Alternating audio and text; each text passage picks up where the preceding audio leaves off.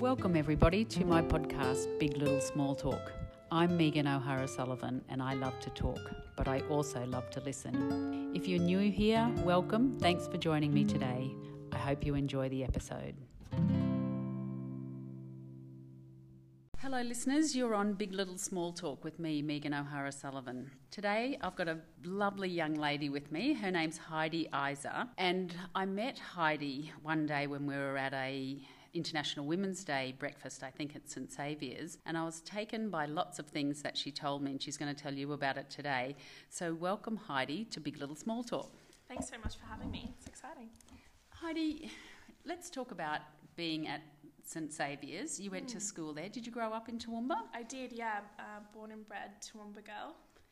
So Highfield State School and then St Saviour's, and moved away after that. Did you, have I got this right, were you school captain at St Saviour's? I was the dance captain at St Saviour's.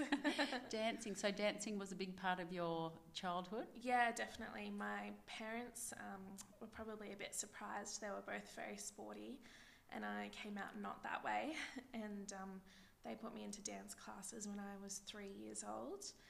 So I danced right through my schooling years, and yeah, I loved it. What type of dance were you doing? Everything from ballet to jazz to hip-hop, but mostly the ballet.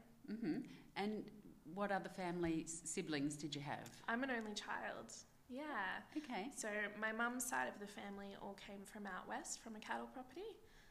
But yeah, it was just me, mum and dad. Mm-hmm. And dancing, what was that like? Did you loved it? Did you love the outfits that came along with dancing?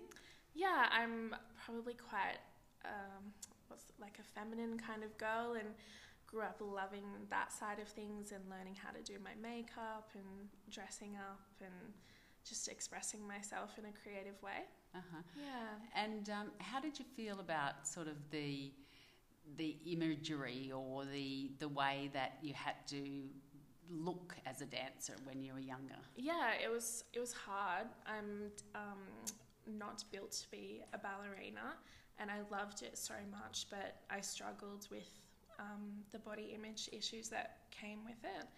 I wasn't like a stick thin ballerina. My hips came in when I was 12, 13 years old, and my boobs and my bum. So I was never going to be a prima ballerina, and it was difficult for me being surrounded by girls who were so much thinner, and I didn't really understand that. So that's probably shaped a lot of my work that I do now. Okay, well I want to talk about that in a minute, and I think that's probably what drew me to you when I first met you, the things that you're doing in your work and your art. But let's stay on your childhood for a little bit longer. You said that you moved away after you finished school. What did you go and do then? So I went and studied journalism. So I think through school I was very creative, but it was always kind of drilled in that I needed a serious job. So I went away to Brisbane, to the University of Queensland, and I studied journalism while I was there. I did a couple of internships at different papers, different news organisations. And then once I graduated from uni, I landed a job with the Queensland Police Service as a media advisor. Okay, and did you come back up to Toowoomba at that stage, or no, did you travel around? I was living in Brisbane through my studies, and then worked at police headquarters in Brisbane when I graduated. Okay, and what was that like as in a working environment? Was it something you found as a woman easy, or no real problems? I was so young when I started. I think it was all really shiny and exciting, and I was a massive fan of Criminal Minds and JJ, who was their media advisor. So it was. Just correct me, and I'm sure there's a few other people who are as ignorant as I am. What's Criminal Minds? It's a TV show? Yeah. Right. Yeah, based around the FBI. So it was really exciting for me, and Queensland Police Service were doing amazing things at the time. They were so renowned for their social media. So it was definitely an experience. There were hard times, but I enjoyed the majority of it and had some incredible opportunities there. And did you, when you were going to do journalism, because you're only 30 this year, is that correct? When you were going to do journalism, did you get a lot of sort of negative feedback about, no, you'll never get a job, journalists don't get jobs these days? Tell me about that. Absolutely. So I went to University of Queensland, which is traditionally quite a broadsheet journalism school. I remember my first day in the lecture theatre with about 400 other journalism students, and our lecturer said, none of you will get jobs at the end of your degree. Regardless, let's begin. That's a nice positive way to start a class. Yeah, they were a great university to attend, and I learnt so much there, but I probably knew that I needed to shape my career to not be a traditional journalist and to learn other avenues as well. And this would have been right at the beginning of Facebook and social media, I would imagine? Yeah, around the start, yeah. Right, and how much of that did you get taught? And did you know at that stage kind of marketing was something that you really loved? Yeah, we didn't get taught a lot of social media. I guess it was still very wary at the time, and like civilian reporters were kind of what I talked about a lot in terms of people just posting on social media themselves, and the wariness that they had around that with incorrect reporting. It was still quite new, but it was something that I really loved and saw a lot of potential in, and that's why I was excited to work for the police service, because they were so forward thinking when it came to that. Right. Why do you think that would have been so? Why the police necessarily? It was quite a mix of things. I think the people, the culture, for a top-down leadership, but also the circumstances at the time around the Queensland floods and the immediacy that they needed to respond to people. So how long did you work there for? 4 years. Okay, and what happened after that? So I actually have an autoimmune disease and I became quite ill. So in the lead up to that, I decided to study graphic design and thought that it would help me in my career if I wanted to move into a creative director kind of role. And I just really fell in love with it. I thought, actually, I think I want to make a career from this. But then I fell really ill and ended up in hospital and had to leave the police service. And I just wanted to come home and be with my mum and dad and come back to my roots and be in Toowoomba. So I left Brisbane and resigned and came home and decided to start my own business. Okay. Can we just talk for just a minute about its Crohn's disease? Yeah. And what does that involve for a young person? So its traditional name is inflammatory bowel disease. So basically it's inflammation throughout the bowel. It's an autoimmune disease, so your body attacks itself, and in that area particularly, well, it can be anywhere from the mouth to the anus. It's the whole tract. So it's quite painful, and it means going to the bathroom a lot of fatigue, joint pain, all the things that come with that. Lots of medication? Yeah, so I trialled quite a few different things and steroids, but I ended up getting approved for a new drug that was on the PBS, which was a low-grade chemotherapy. So I'd go to the hospital and receive my infusions for that. How often would you have to do that? And did you do that in Toowoomba? So I started in Brisbane. You first introduce it slowly to make sure you don't have a reaction. I went into remission basically straight away, and then I would go back to the hospital and get it every 8 weeks. And how long would you have to stay at the hospital for to get the treatment? They'd start it nearly a full day, because you'd have to take the dosage over a long period of time to make sure there wasn't that reaction. But it would get down to about 3 hours or half a day. Right.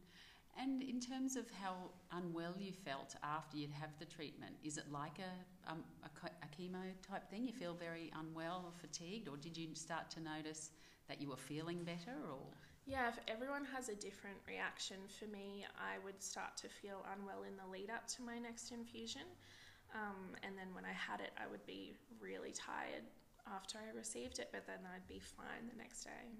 And what does it mean? Is it an ongoing thing to have Crohn's disease, or? Yeah, so there's no cure for IBD. It's something that you live with and manage for the rest of your life. Right. And what sort of thing do you have to do now? Now I'm very, very lucky. I have been drug-free for 2 years.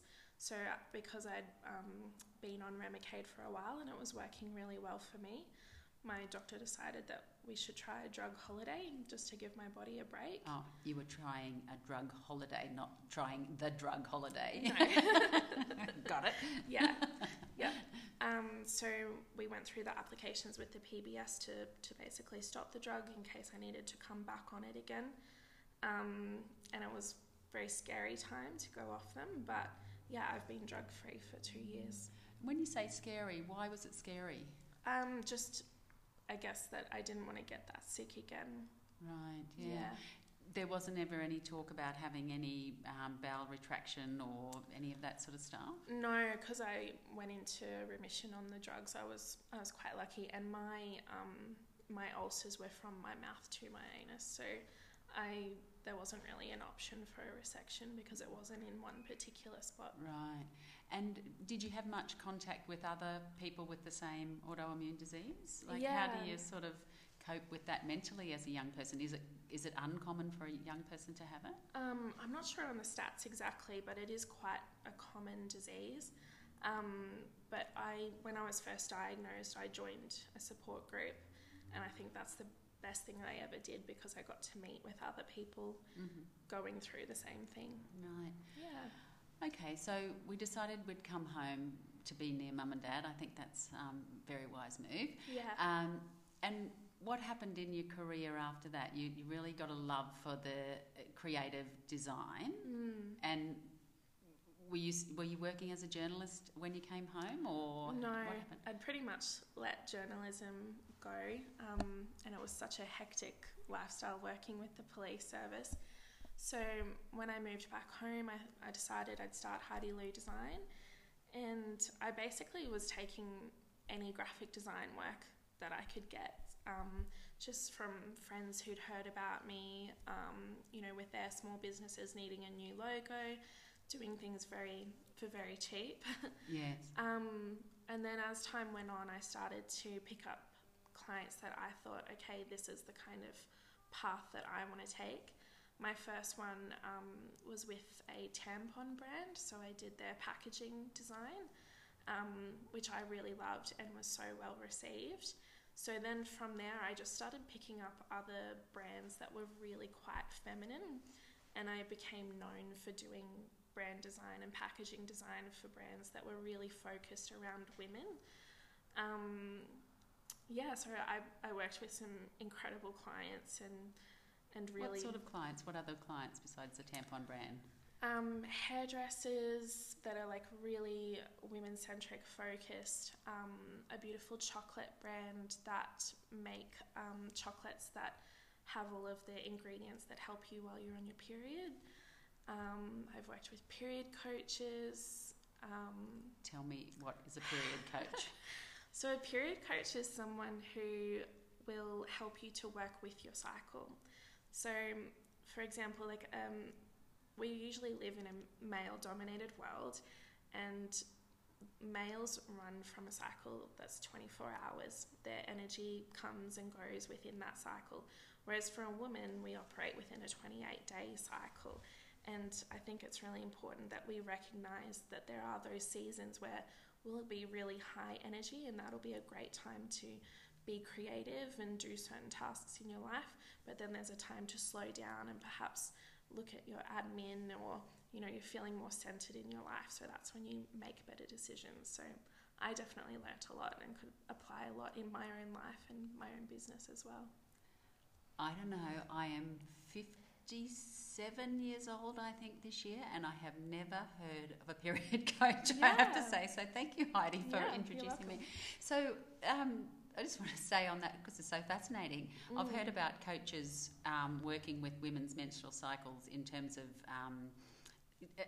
elite athletes, and how they're much more prone to damaging their ligaments and stuff in different cycles of the month and things.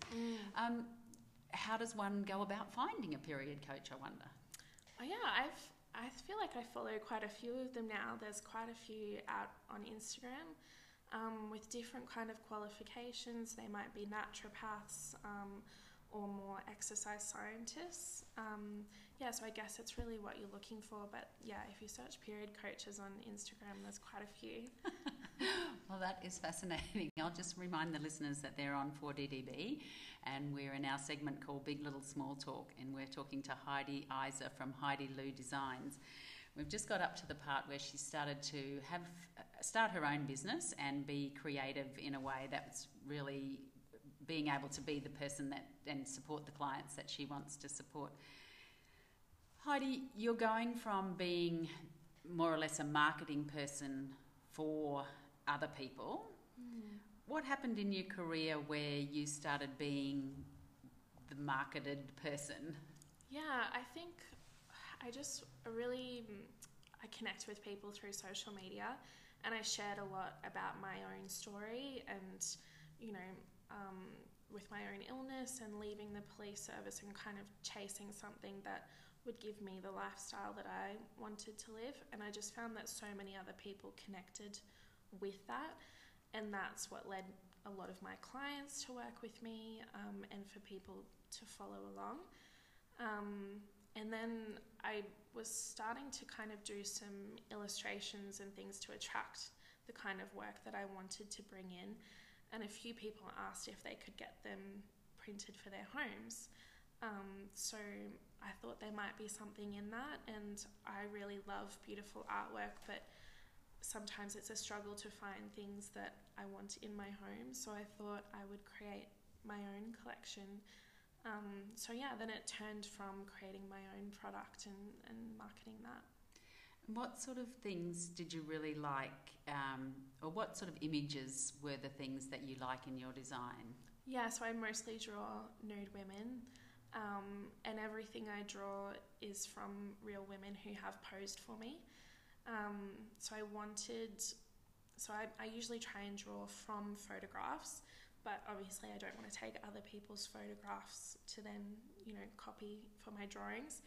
I held my first nude photo shoot, and I asked, I think it was 5 women to pose for me, and then drew them from there. And since then, I think I've had 3 or 4 more photo shoots. Well, tell me about those photo shoots, because I do like to do a bit of stalking on someone's Facebook page before I interview them, and you had over 1,700 photos, I think, on your... Oh, really? Somewhere up there. Maybe I'm exaggerating. Maybe it was only 1,100. But I did love the explanation about photographing those women. And listeners, there's nothing explicit on Heidi Lou's Facebook page.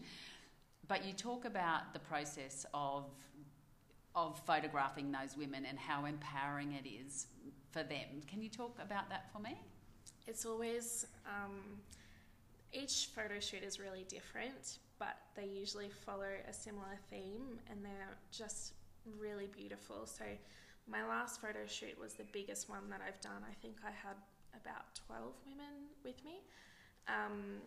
And they come in and we sit down and we kind of have a bit of a circle to start with it, just to kind of get to know you, so you're not, feeling so uncomfortable ready to strip off in front of a bunch of strangers. I'm feeling embarrassed thinking about it. Yeah. But anyway. And we talk about where we're at with our journey as well. And the other thing that we do is compliment each other. So I ask them each to compliment the person before them, because often there's something in somebody else that we can recognise that we don't see within ourselves. And then they go away and take off their clothes, and then I get them together and do the poses that I'm after. So I'll do small groups, large group, individual, and while they're waiting there for their turn, they'll stand around and talk, and it's just the most beautiful thing to see women just talking about the most mundane things while they're standing there naked. And then by the end, I find that I have to try and convince them to put their clothes back on, because they just are so comfortable by the end of it. But it's really beautiful to see that light bulb moment of, if I can recognise another woman's beauty why can't I see that in myself? Why do you think women volunteer to do it? Tell me about the different types of people that you've had and why they come to that experience and why they need it, I guess. It's such a mixture. I've got women who are so confident in their bodies, but then others who have really struggled for a long time. So I'm not sure if I can pinpoint exactly why they do it, but I just think they just have a feeling that it's something that they really want to do, and have that experience. But then at the end of it, they get a beautiful piece of, like, you know, that memory that they can have in their home. I think it can be quite confronting to have a nude photograph of yourself in your home, but it's so lovely when it's an artwork that you may not know that it is you. So I'm not sure exactly, everyone's got a different story, but I'm so glad that they do it. Yeah, because the biggest thing here, Heidi, is that you are a model yourself. Yeah. And I won't say you're a curve model because that's putting you into some sort of category. So just for the listeners, because radio is a bit like that, could you describe your body? Yeah, sure. I fit into so many different categories, and there's so many different labels: plus size, curve, whatever it may be. But I think at the end of the day, I'm just comfortable in my skin. I do have your bigger hips and bigger booty and a small waist. And I think I'm the average size woman for Australia, which is very disappointing because a lot of brands don't cater to my size. But yeah, I think it's just about I'm comfortable and confident in who I am. Yeah, because that hasn't always been the case for you. I'm just going to read out something that you wrote, and you said, I'm tired of apologising for my body on behalf of my body, trying to excuse myself for its existence, for taking up space. Body positivity doesn't come easily, so I'm sorry, body. I'm sorry for every time I've apologised on your behalf. Let's be friends. I loved hearing that, because a lot of the things and the work that you do is about body positivity, isn't it? And body positivity messages. Can we talk a little bit more about that and how you have come to be on the other side of the camera and how important this work is, not only for you, but for the average Australian or worldwide woman and man, young, old, everyone? Yeah, I think you dug deep for that quote. It was a while ago.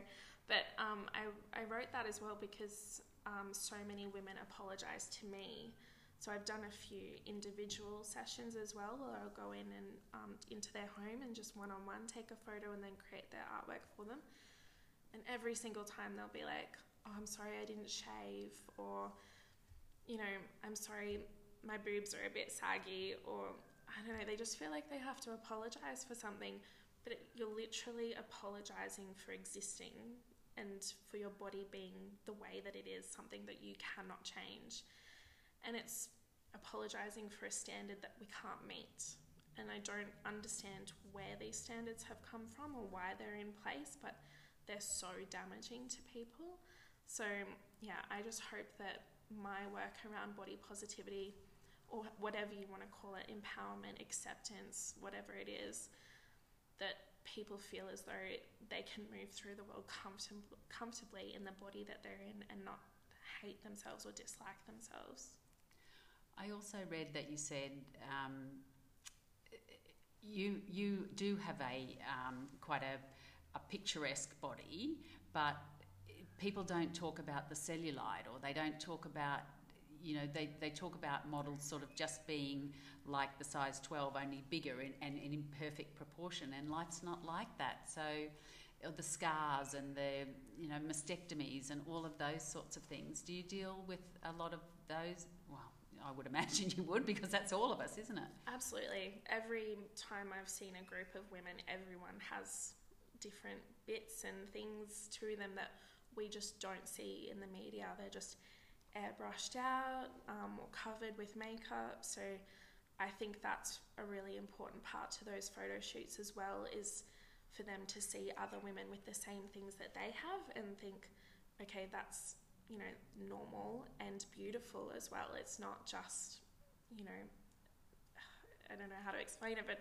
you know, that's something that adds to their beauty rather than taking away. What does it mean when you're walking in the Brisbane Fashion Week? What does that mean? It's so cool.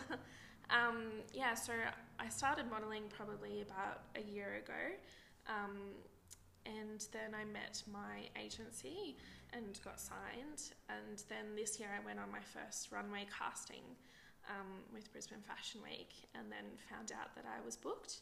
So I'm walking in 2 shows for Brisbane Fashion Week, one with a designer, and then the second one is the finale, so I'll be wearing 2 designers during the finale. Wow. How much have you had to do with other models? Like, you've been taking pictures yourself, and I know you do some modelling here, and I've seen some of the things that you do with Grand Central. How did just take me back to where you started with doing the modelling again? Yeah, so with my social media and releasing my art collection, I worked with a lot of photographers to take photos of my art prints with me in them, mostly in my underwear, to show, you know, the body diversity that I wanted to with my artwork. And then from there, I think just as my Instagram grew, a few accounts asked if they could send me some things to photograph. You're an influencer, is that what they're called? No, definitely not. And then a friend of mine who has a fashion label asked if I would do some modelling for her.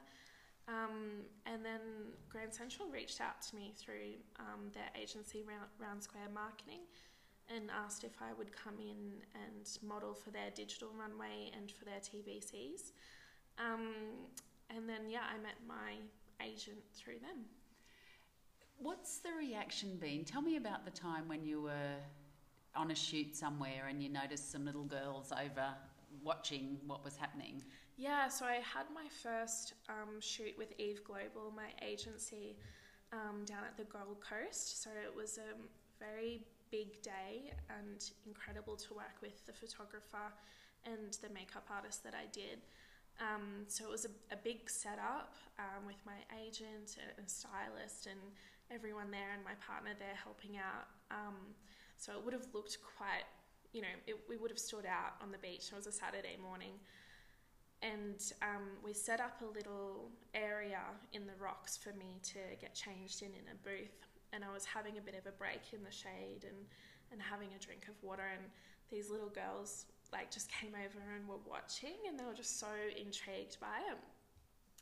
And then they watched the rest of the shoot, and they were just really mesmerised. It was really, it was really nice to watch. But I just thought about if I had have seen something like that when I was a young girl, it probably would have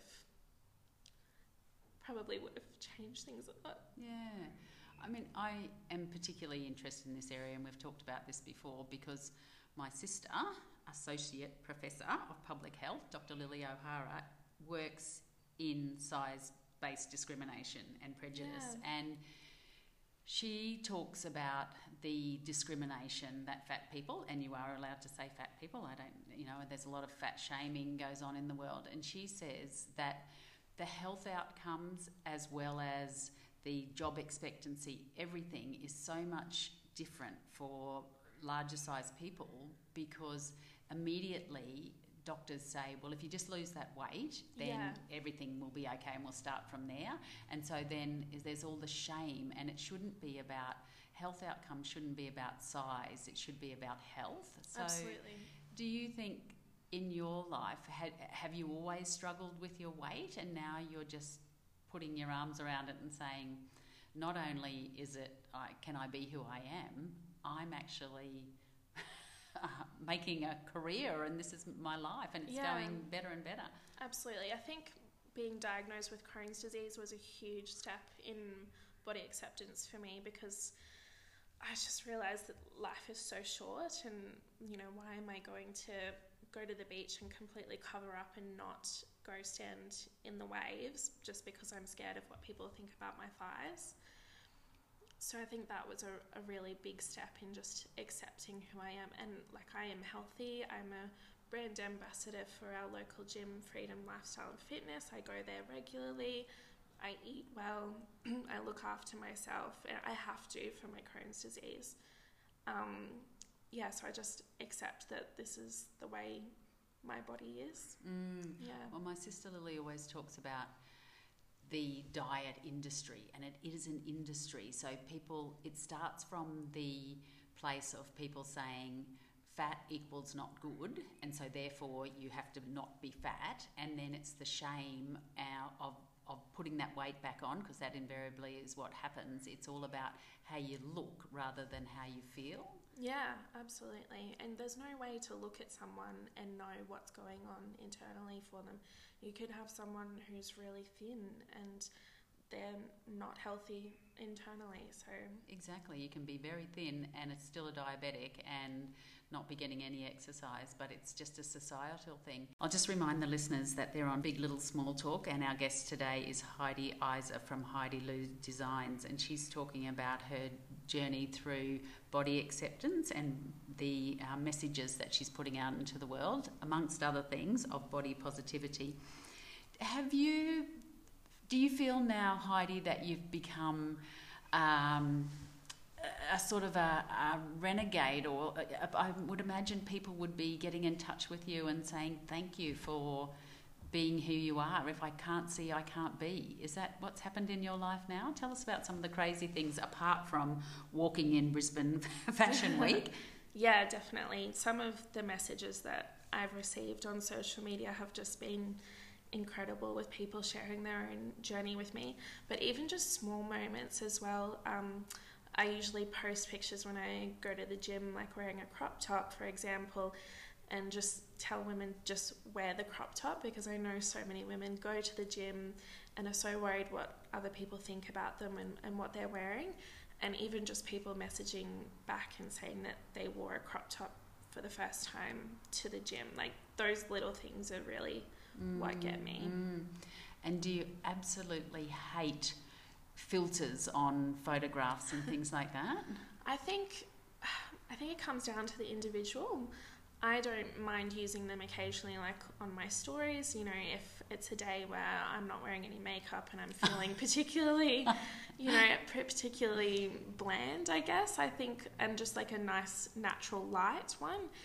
But I do get really upset when it comes to photoshopping photos and changing women's appearances, especially when it comes to marketing a product. That makes me really upset. Yeah, it's just a great thing. I mean, there just should be so much more of it, but yeah, until we can get to a point where, I know just recently with my sisters, if you take a photo and you say, let's take another one, my arms look fat in that, my sister will just give us a real dressing down and saying, what are you saying? You're saying that fat is bad. Is that what you're saying? Exactly. By saying that. So, yeah, I think we need to go a million miles further before we're going to be at a point where people will have size acceptance. It's a form of discrimination that just shouldn't exist. Exactly.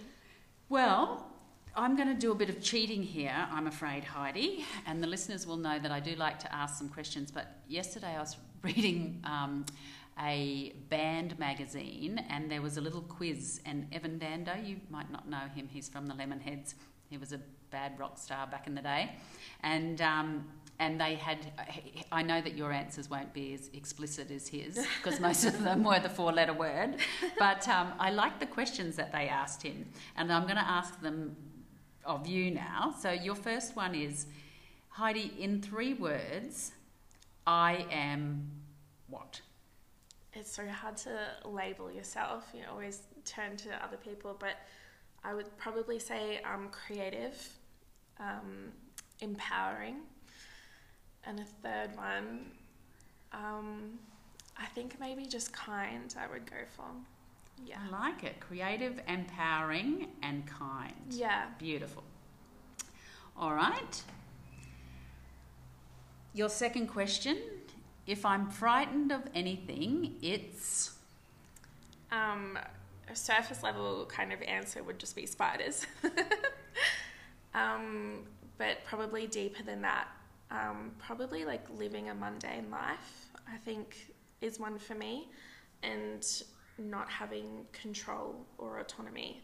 I want to be able to have a life where I'm free and doing the things that I love. Yeah. All right. It's not going to be mundane. It's going to be empowering. Yeah. Yeah, great. If I could travel back in time, I'd set the controls for... That's a really tough one. Obviously, I love fashion, but I love fashion from so many eras.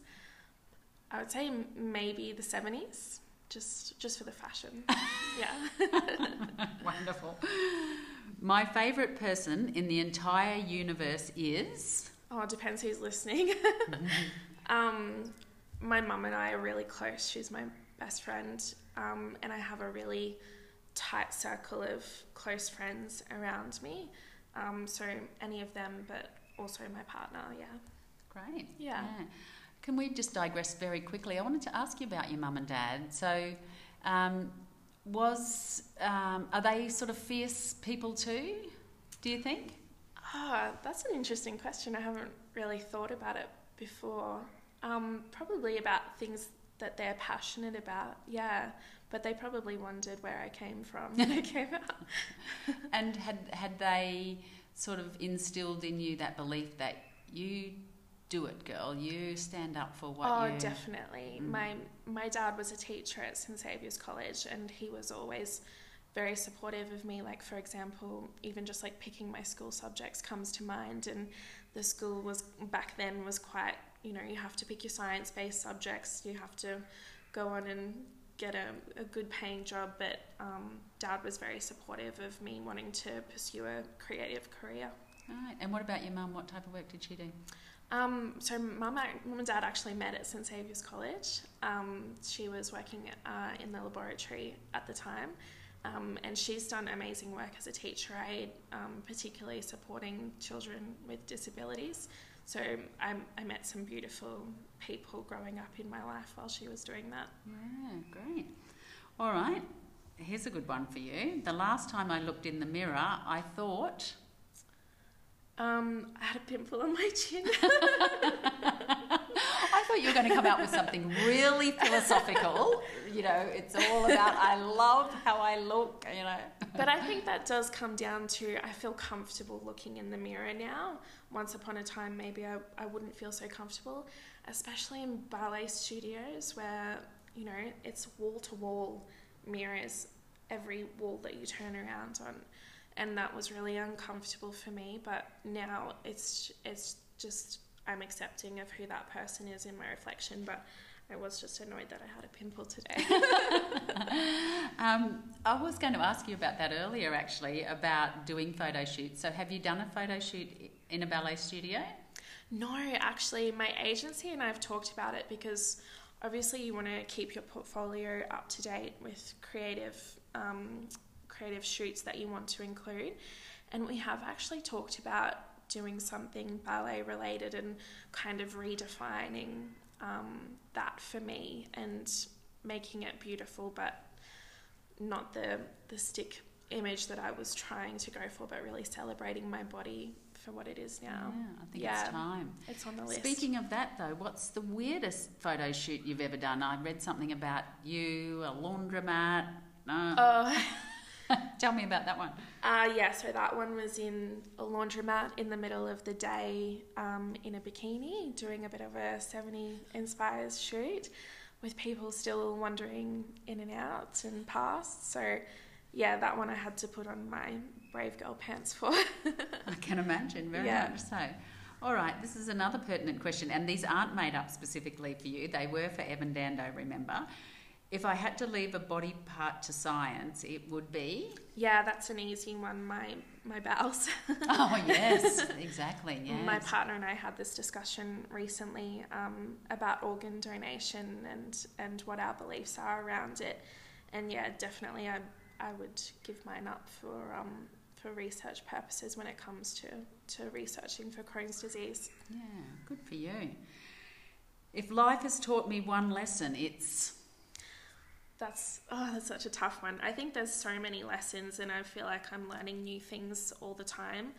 But I think the biggest one is probably just to be kind. Like you never know what someone else is going through, and what you might do, how it will impact them. So I think just being kind is a really important one. It sounds very simple and sounds like it's, there's not a lot to that answer, but it is so true. The act of kindness is incredible, and I think once you start being kind, then kindness comes back to you. So I love that, Heidi. I love being kind. In all of your 30 years, maybe if I'll ask you at 40 or 50, you'll say kind. Forget that. Get more ruthless. All right. Now, normally I ask people, what's the song that can't keep you off the dance floor? But because Evan Dando's list said, the song I want played at my funeral is... I can't remember who it's by, but it's called Untold, and it's a little bit similar to what we spoke about don't go with your life untold, not living the mundane. I'm sure Leroy will be able to find out who sings Untold, and we can have a little bit of that at the end. Now, my last question that I always like to ask people, and this wasn't on Evan Dando's list, was who is your favourite royal? This person does not have to be British. They don't have to be alive. For you, Heidi, who's your favourite royal? It's such a tough question. I've never really been into the royals. My grandma used to say they wipe their bums the same way that we do. So I think I've just never really put them on a pedestal or really followed them. But the first thing that popped to my mind was tennis royalty. My grandma was big on tennis, and I grew up watching it every Christmas at her place. So I love Roger Federer and have seen him live before, but I would consider him tennis royalty. That is so beautiful. That's why I like to ask this question, because everyone comes up with their own take on it, and it's so telling of the type of person that you are. Why is Roger Federer tennis royalty? I just think he's such a gentleman, in everything that he does. Yeah. You think he might be kind, empowered and creative? Probably, yeah. I think so too. Heidi, it has just been a joy having you on. I'd encourage the listeners to go on to Heidi Lou Designs and have a look at Heidi. We're going to post a picture of her as well, but you can get an idea of the incredible work that she's doing and the work that means so much to us as a region here, but I think worldwide as well. Thank you, Heidi, for being my guest on Big Little Small Talk. Thanks for having me.